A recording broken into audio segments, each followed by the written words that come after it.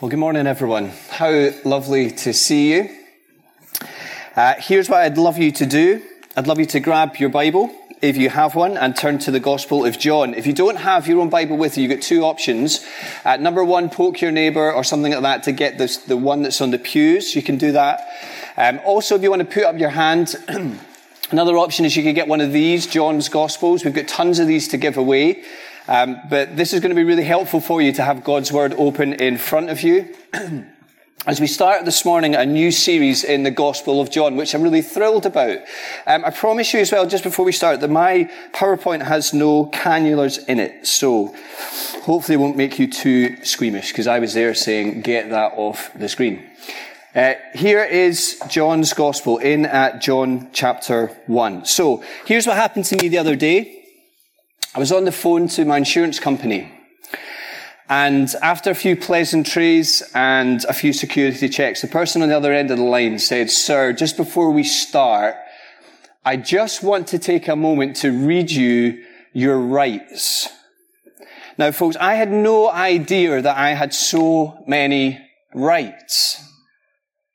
And so it got me thinking from there, of all the rights that I enjoy in my life, and living in the West, are we not the beneficiaries of so many as we live our lives here that people have died for over the years? Our rights. There's so many rights in my life. And then the question came to my mind, one that I extend to you to think about as we begin this series. Whoever you are here today, whatever you think about this God, what is the greatest right that you have? You know, go on, give it a chew, folks. What's the right that gets you out of bed in the morning? What's the right that offers you any kind of hope about what tomorrow might hold? What's the right that gives you any kind of comfort or purpose in the day? What's the right that makes your soul sing? I've been a Christian for 20 years. And here's why I love coming back to John's Gospel. I read it hundreds of times in my life, but every time I come back to it, my heart sings. Do you know why? Because it wonderfully reminds me and my weariness and my unspectacular life, and my life that feels so mundane all the time, doing the same things every day, same school runs, same meal, same everything. It reminds me and my unspectacular looking life, it reminds me of the greatest right that I have. And it reminds me of the right, the only right that's going to matter eternally in life. And it reminds me of the greatest right that any of us here today could ever hope to know. And we get it here in the opening verses that we're going to read in just a minute of John's Gospel. You know, in our Bibles, we've got 4 historical accounts of Jesus' life. We have Matthew, Mark, and Luke. They're often called the synoptic Gospels, right? Synoptics derive from the Greek word syn, meaning with, optic, meaning sight, right? Opticians. So it's commonly believed that Matthew, Mark, and Luke come at Jesus with the same sight, right? You kind of read them and you'll discover a lot of the same material. But John, here is a man who also wants us to know about Jesus, but who writes from a profoundly different angle. It's almost as if, and this kind of helped me think about it, right? Matthew, Mark, and Luke, their aim is to show us the face of Jesus. But John invites us deeper, and he wants us to see his heart. And who better to write this gospel? This man who Jesus invited to come and be not just one of his 12 disciples, but to come and be one of the inner 3. So that means that this man, he saw and he heard things that deeply moved him. And he writes towards the end of his life, having reflected long and hard on the life, death, and resurrection of Jesus. And the guy cannot get enough of him. And so what's his aim? He writes it, and this is always important in John's Gospel. He says right at the end of his Gospel, chapter 20, verse 31, "These are written that you may believe that Jesus is the Messiah, the Son of God, and that by believing you may have life in his name." So that's why he's written his Gospel, so that we may have life in his name. life in his name. That's his aim. So, let's read together from verse 1 of chapter 1. Again into this glorious gospel. John writes this and hear him reflecting on just how mind-blowing Jesus is. He writes this, in the beginning was the Word, and the Word was with God, and the Word was God. He was with God in the beginning. Through him all things were made. Without him nothing was made that has been made. In him was life, and that life was the light of all mankind. The light shines in the darkness, and the darkness has not overcome it. There was a man sent from God whose name was John, different John. He came as a witness to testify concerning that light, so that through him all might believe. He himself was not the light. He came only as a witness to the light. The true light that gives light to everyone was coming into the world. He was in the world, and though the world was made through him, the world did not recognize him. He came to that which was his own, but his own did not receive him. Yet, to all who did receive him, to those who believed in his name, he gave the right to become children of God. Children born not of natural descent, nor of human decision or a husband's will, but born of God. The Word became flesh and made his dwelling among us. We have seen his glory, the glory of the one and only Son who came from the Father, full of grace and truth. John testified concerning him. He cried out saying, this is the one I spoke about when I said, he who comes after me has surpassed me because he was before me. Out of his fullness we have all received grace in the place of grace already given. For the law was given through Moses. Grace and truth came through Jesus Christ. No one has ever seen God, but the one and only Son, who is himself God and is in the closest relationship with the Father, he has made him known. So as we step through the front door of John's prologue, the introduction, again, this is what helped me. The prologue functions almost like a hotel foyer. Right? You know, you would go into a hotel and you would, in the foyer, the lounge, you would get a sense of what's on the walls, you would get a sense of the colour scheme, you would get a sense of the smells and the sights that set you up for what the rest of the hotel is going to be like. Well, in the foyer of John's Gospel, in the time that we have, friends, there's so much we could say here. Encyclopedias won't even cover this. Right? 4 pictures are on the wall by way of a simple structure, right? Here's the first one. It reads identity.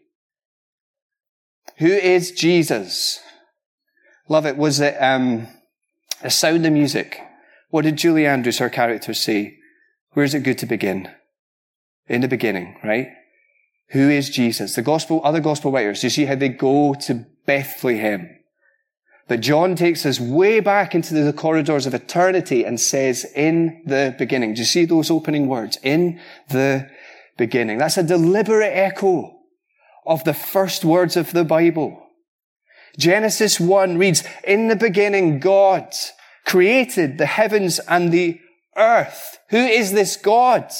The God who was there before anything was. The God who has always and will always be.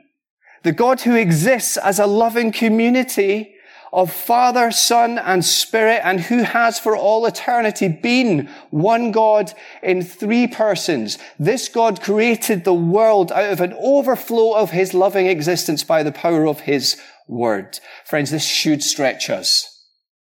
Right? Should stretch us. And John says, in the beginning was the Word. Greek word there, logos. One which the Greek philosophers of the day, but these guys who are reading this as the first readers are steeped in. Greek philosophers used that word logos to talk about the wisdom and the perfection by which the world was made. And John draws a massive equal sign and he says the Word equals Jesus. He was with God. He was God. This is Jesus. Now put it in everyday terms, right? Have a breath. Inhale, exhale. Inhale, exhale. Do you understand that Jesus is the one who sustains that breath? He's the very reason, friends, that there is existence, any kind of existence. He is the one who designed and sustains the law of gravity. He is the one who created and maintains the process of photosynthesis. He is the one that makes the birds sing. He is the one that wakes the sun in the morning. He is the one that makes the seas calm. The Jesus who is the life and light of men. And take in the imagery there, the life and the light of men. Do you know we walk to school each morning with the kids? Do you know where we get a cracking view of? Arthur's Seat. We're so early in the morning, and yet every morning the kids look up and see the ants at the top. And they say, how early does somebody need to get up to climb that thing? Who would get up that early? Why would you get up early to climb that thing? Answer, why would you climb it that time in the morning? See the sunshine. See the sunrise. Isn't it amazing that wherever you are in the world, a sunrise is one of the most spectacular things, breathtaking things, friends, that you and I can ever hope to see. And it's as if John is saying, just as in Genesis, God spoke and the light penetrated the darkness. In a physical sense, it's almost as if he is saying with the coming of Jesus into the world that we'll think about in a moment, God was penetrating our world and the light was shining on the spiritual darkness. In the words of J.C. Ryle, former Bishop of Liverpool, Christ is to the souls of men what the sun is to the world. And just like an inextinguishable candle, and those things annoy me like anything, that light is never going to be overcome. Right? Never going to be snuffed out. Never going to put it out. Identity, this is who he is. Second picture, we're rattling through this, reads tragedy. On the wall of the foyer, tragedy. Verse 9, the true light was coming into the world. John masterfully building the tension here as we move towards the theological climax of this at verse 14. Jesus was coming in. Do you see, notice the downward movement? There he is, boom, that's who he is. Jesus was coming into the world. Now, what is it? Jesus was in the world. The creator of all things wrote himself into the creature's world. And here's the tragedy, end of verse 10. The world did not know him. Two senses, I think, to that. First one, the world did not see his greatness, didn't perceive it. And what is it we've spent the last number of days doing as a country? Paying our respects to greatness. We all get it. We all get it. Loved it, David Beckham Kuhn, for how many hours the other day? 12 hours, 13 hours, along with hundreds of people to honor greatness, right? Some of our most historic buildings in this country, police escorts everywhere, non-stop TV coverage. Friends, we're responding to greatness. But contrast that to how the world looked upon a humble carpenter with splinters in his hands, a lowly teacher who called former fishermen to be his students, a defeated man who didn't even put up a fight and was crucified on a Roman cross, and he was laid to rest in another's tomb. The world did not recognize him. Didn't see his glory. And not just the world, you see how his fellow Jews, furnished with the promises of God, called to live by the law of God, they did not receive him. The world did not see his glory. It's totally upside down to the world's glory. There's one angle on it, but I think another one is simply that the world just did not want to know. Refusing to see him for who he truly is. You know, John Piper writes that our greatest problem as human beings is not that we lack light, it's that we love the dark. It's our heart's disposition. As the light of the world came in, we did not want to know. And yet, do you see that word? Yet, but, verse 12. John introduces us to the other side of the coin, to what is on offer in Christ. And here's our third picture, friends. It's opportunity. The word opportunity. One freely available to all those who believe in his name. Now, before we get to what it means to believe in his name, see what John's doing? Primarily for his fellow Jews. He's showing them that there's no such thing as a spiritual shoe-in. Okay? No one is adopted into the family of God merely by being born into the right tribe. Born of blood. Or no one is adopted into the family of God by being from good religious stock, or because they live a moral life, born of man. Adoption is a privilege granted, to follow the language, to all those who are born of God. In other words, only God can do this light shining work into our dark hearts. If you're a Christian here today, that's what's gone on in your life. Yes, you made a decision to follow Christ, but before that, God wrote your name into his book before the foundation of the world. And the Son came into the world, the Holy Spirit worked, and light dawned in your heart. How do we know? Who are those people? We've got to see that all those born of God and all those who believe in his name are the same thing. Those that recognize him as the creator and us the creature. A cracking conversation with my girls in the car today. They were telling me that we're all mammals. Daddy, I didn't know we were mammals. I said, yes, we're all creatures. Of course we're all creatures. But do you know what? Animals aren't dignified, said they were made in the image of God. Human beings are. Right? We are creatures. But friends, we are made in the image of God. We recognize that we are the creature and he is the creator.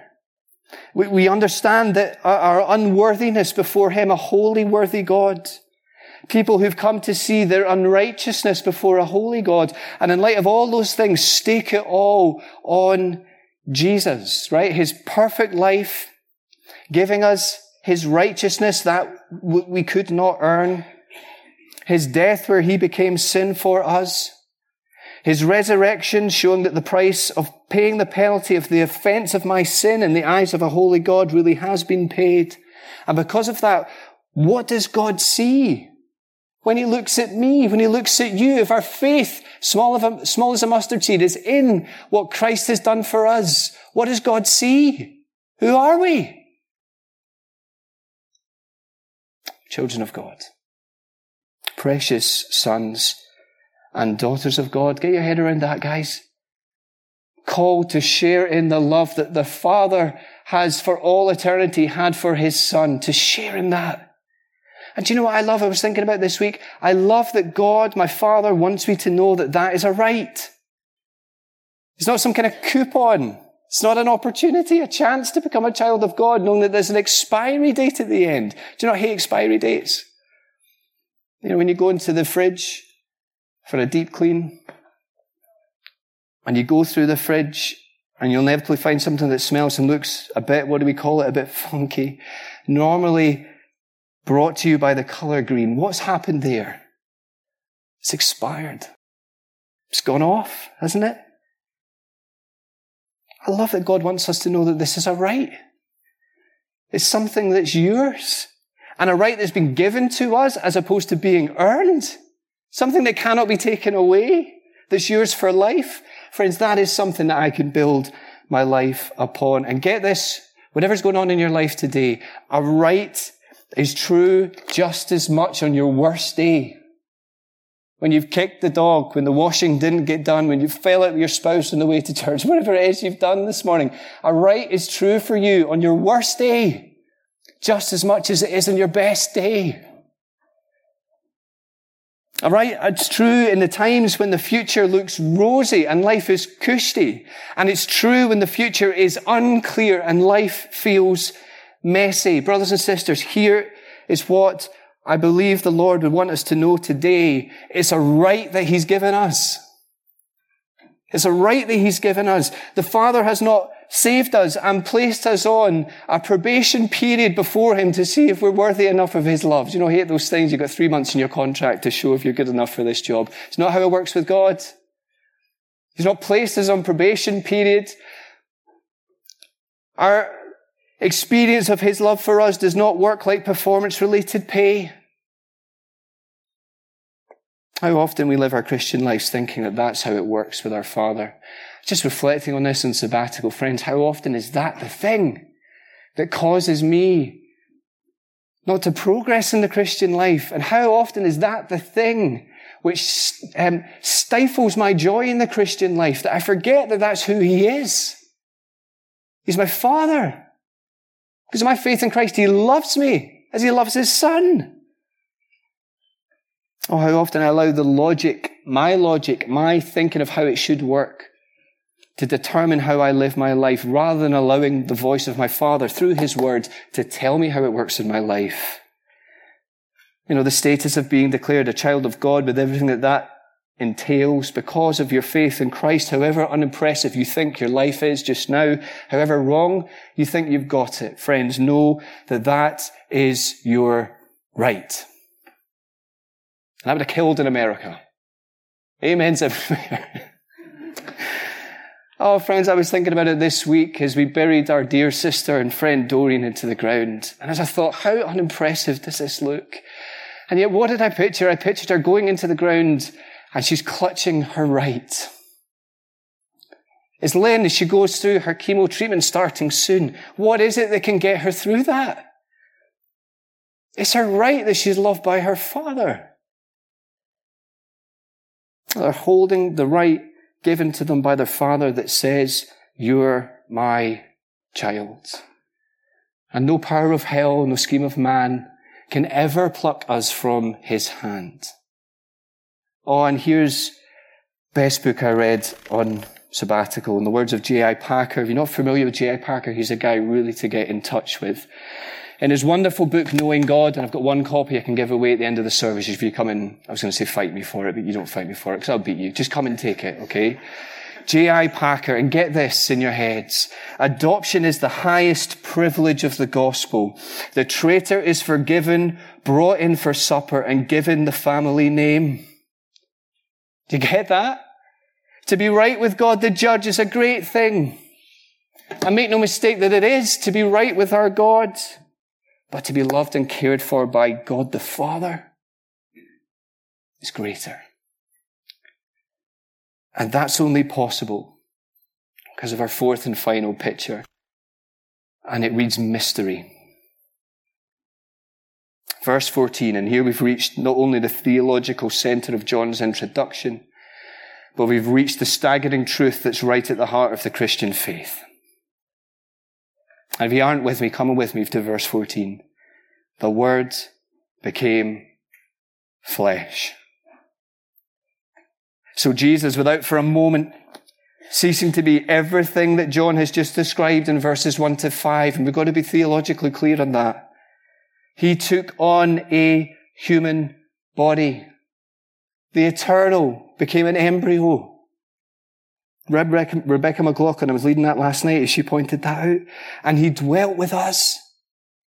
The word dwelt there, literally, He tabernacled among us. That's the word there. He tabernacled among us. John, very deliberate in the use of that word. The tabernacle, the tent, the place where God had said that He would be, as it stood right in the middle of His Old Testament people. John is saying that God's come to dwell with us in a fuller way in the person of Jesus. Fully God, fully man. Not 50-50, not 70-30, 100-100. And that really matters. Fully God, fully man. Why does that matter? It matters, friends, because if He's not fully God, if He's from the same gene pool as us, if He is tainted by the same sin that we are, then He's unable to live a perfect life of obedience and worship and righteousness in the eyes of the Father. He'd have no righteousness to share with us that we might be right with God. It matters that He's fully God. And it matters that He's fully man. It matters that He's one of us. Why?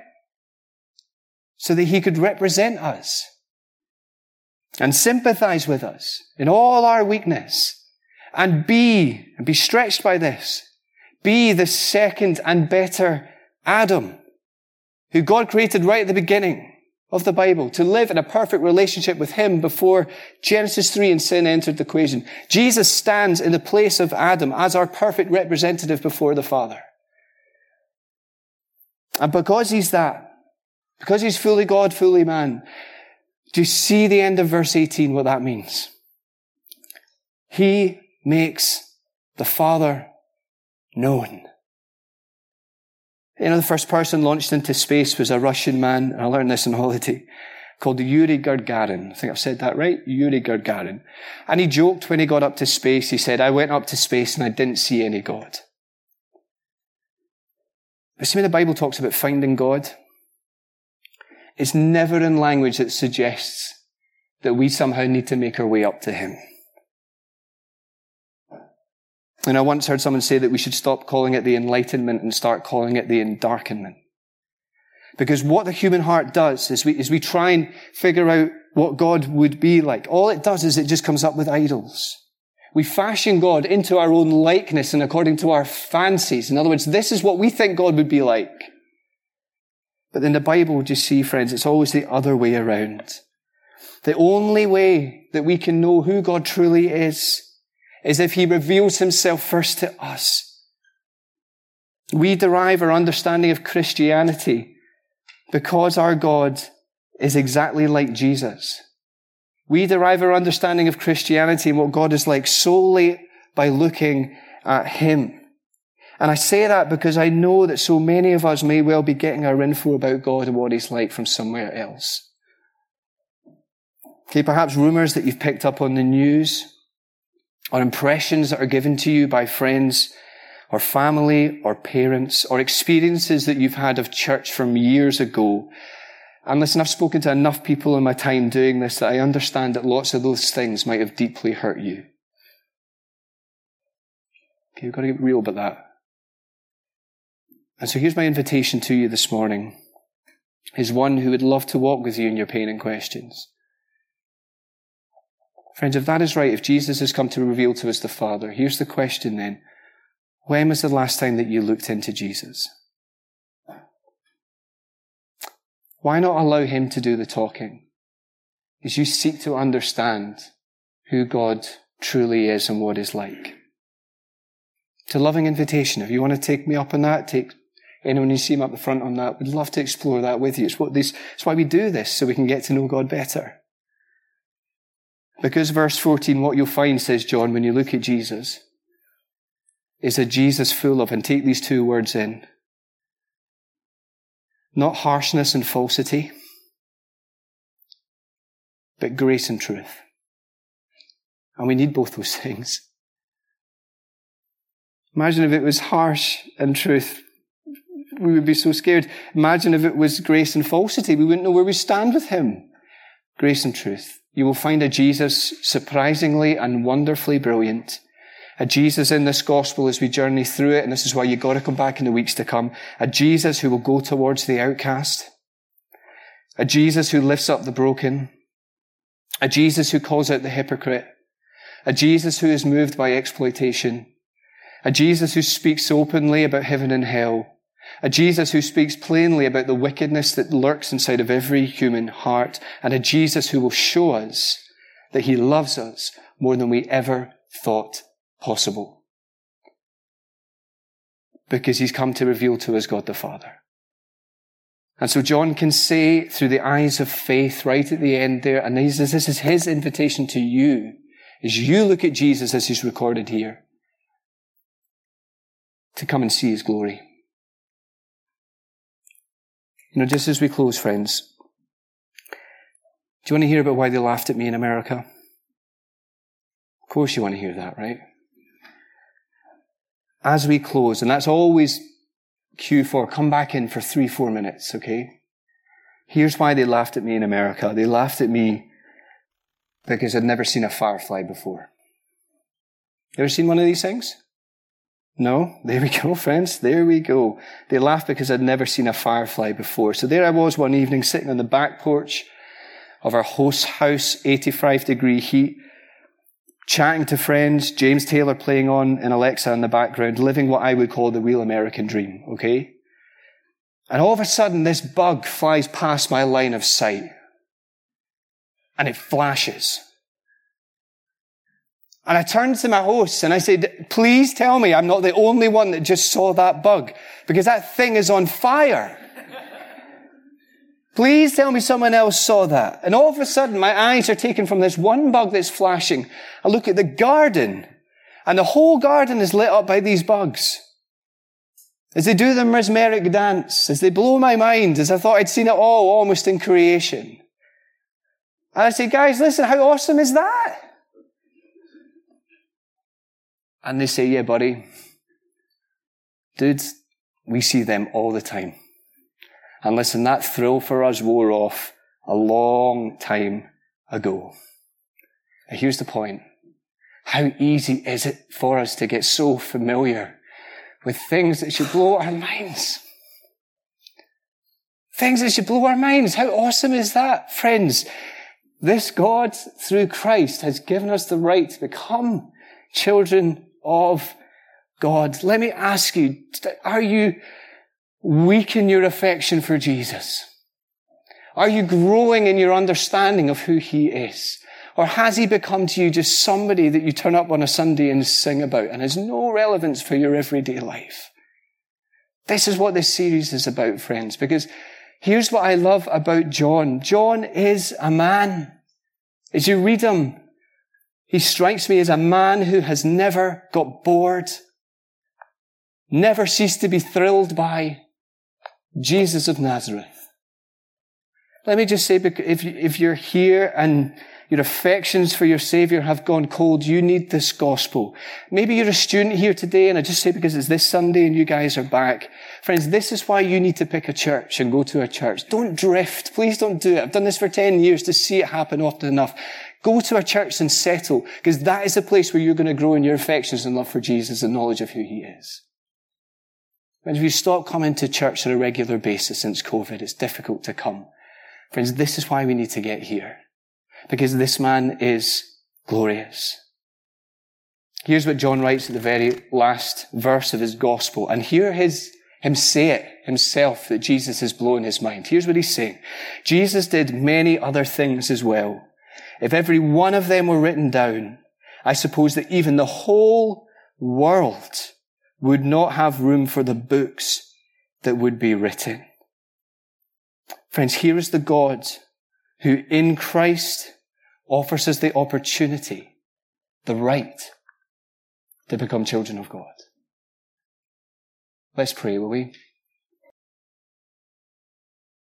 And Father, I thank you so much for your word. Thank you what we were thinking about there, that the only way we know what you are like and who you are is because you're a God who has revealed yourself to us in creation, in your word, and most perfectly in your Son. Father, I pray this morning that by your Spirit dwelling amongst us, Father, that you would comfort the disturbed. Lord, those who come at this and say, this couldn't be true for me. Father, would you reassure us wonderfully because of our faith in Jesus that this is true for us. And Father, conversely, as comforting the disturbed, I pray that you would disturb the comfortable. Lord, those of us here who have grown tired in the Christian life, Lord, would you encourage us? Those of us here who maybe don't know this Jesus, Father, would you convict us of our sin and the eternal reality ahead of us? Father, would you help shine the light of the truth of the gospel into our hearts that we might behold the glory of this man? Father, thank you for your love for us. Lord, help us this week in all the different things that are going on in our lives. Father, help us to live in light of the right that we have because of your wonderful grace to us. And we pray these things in Jesus' name. Amen.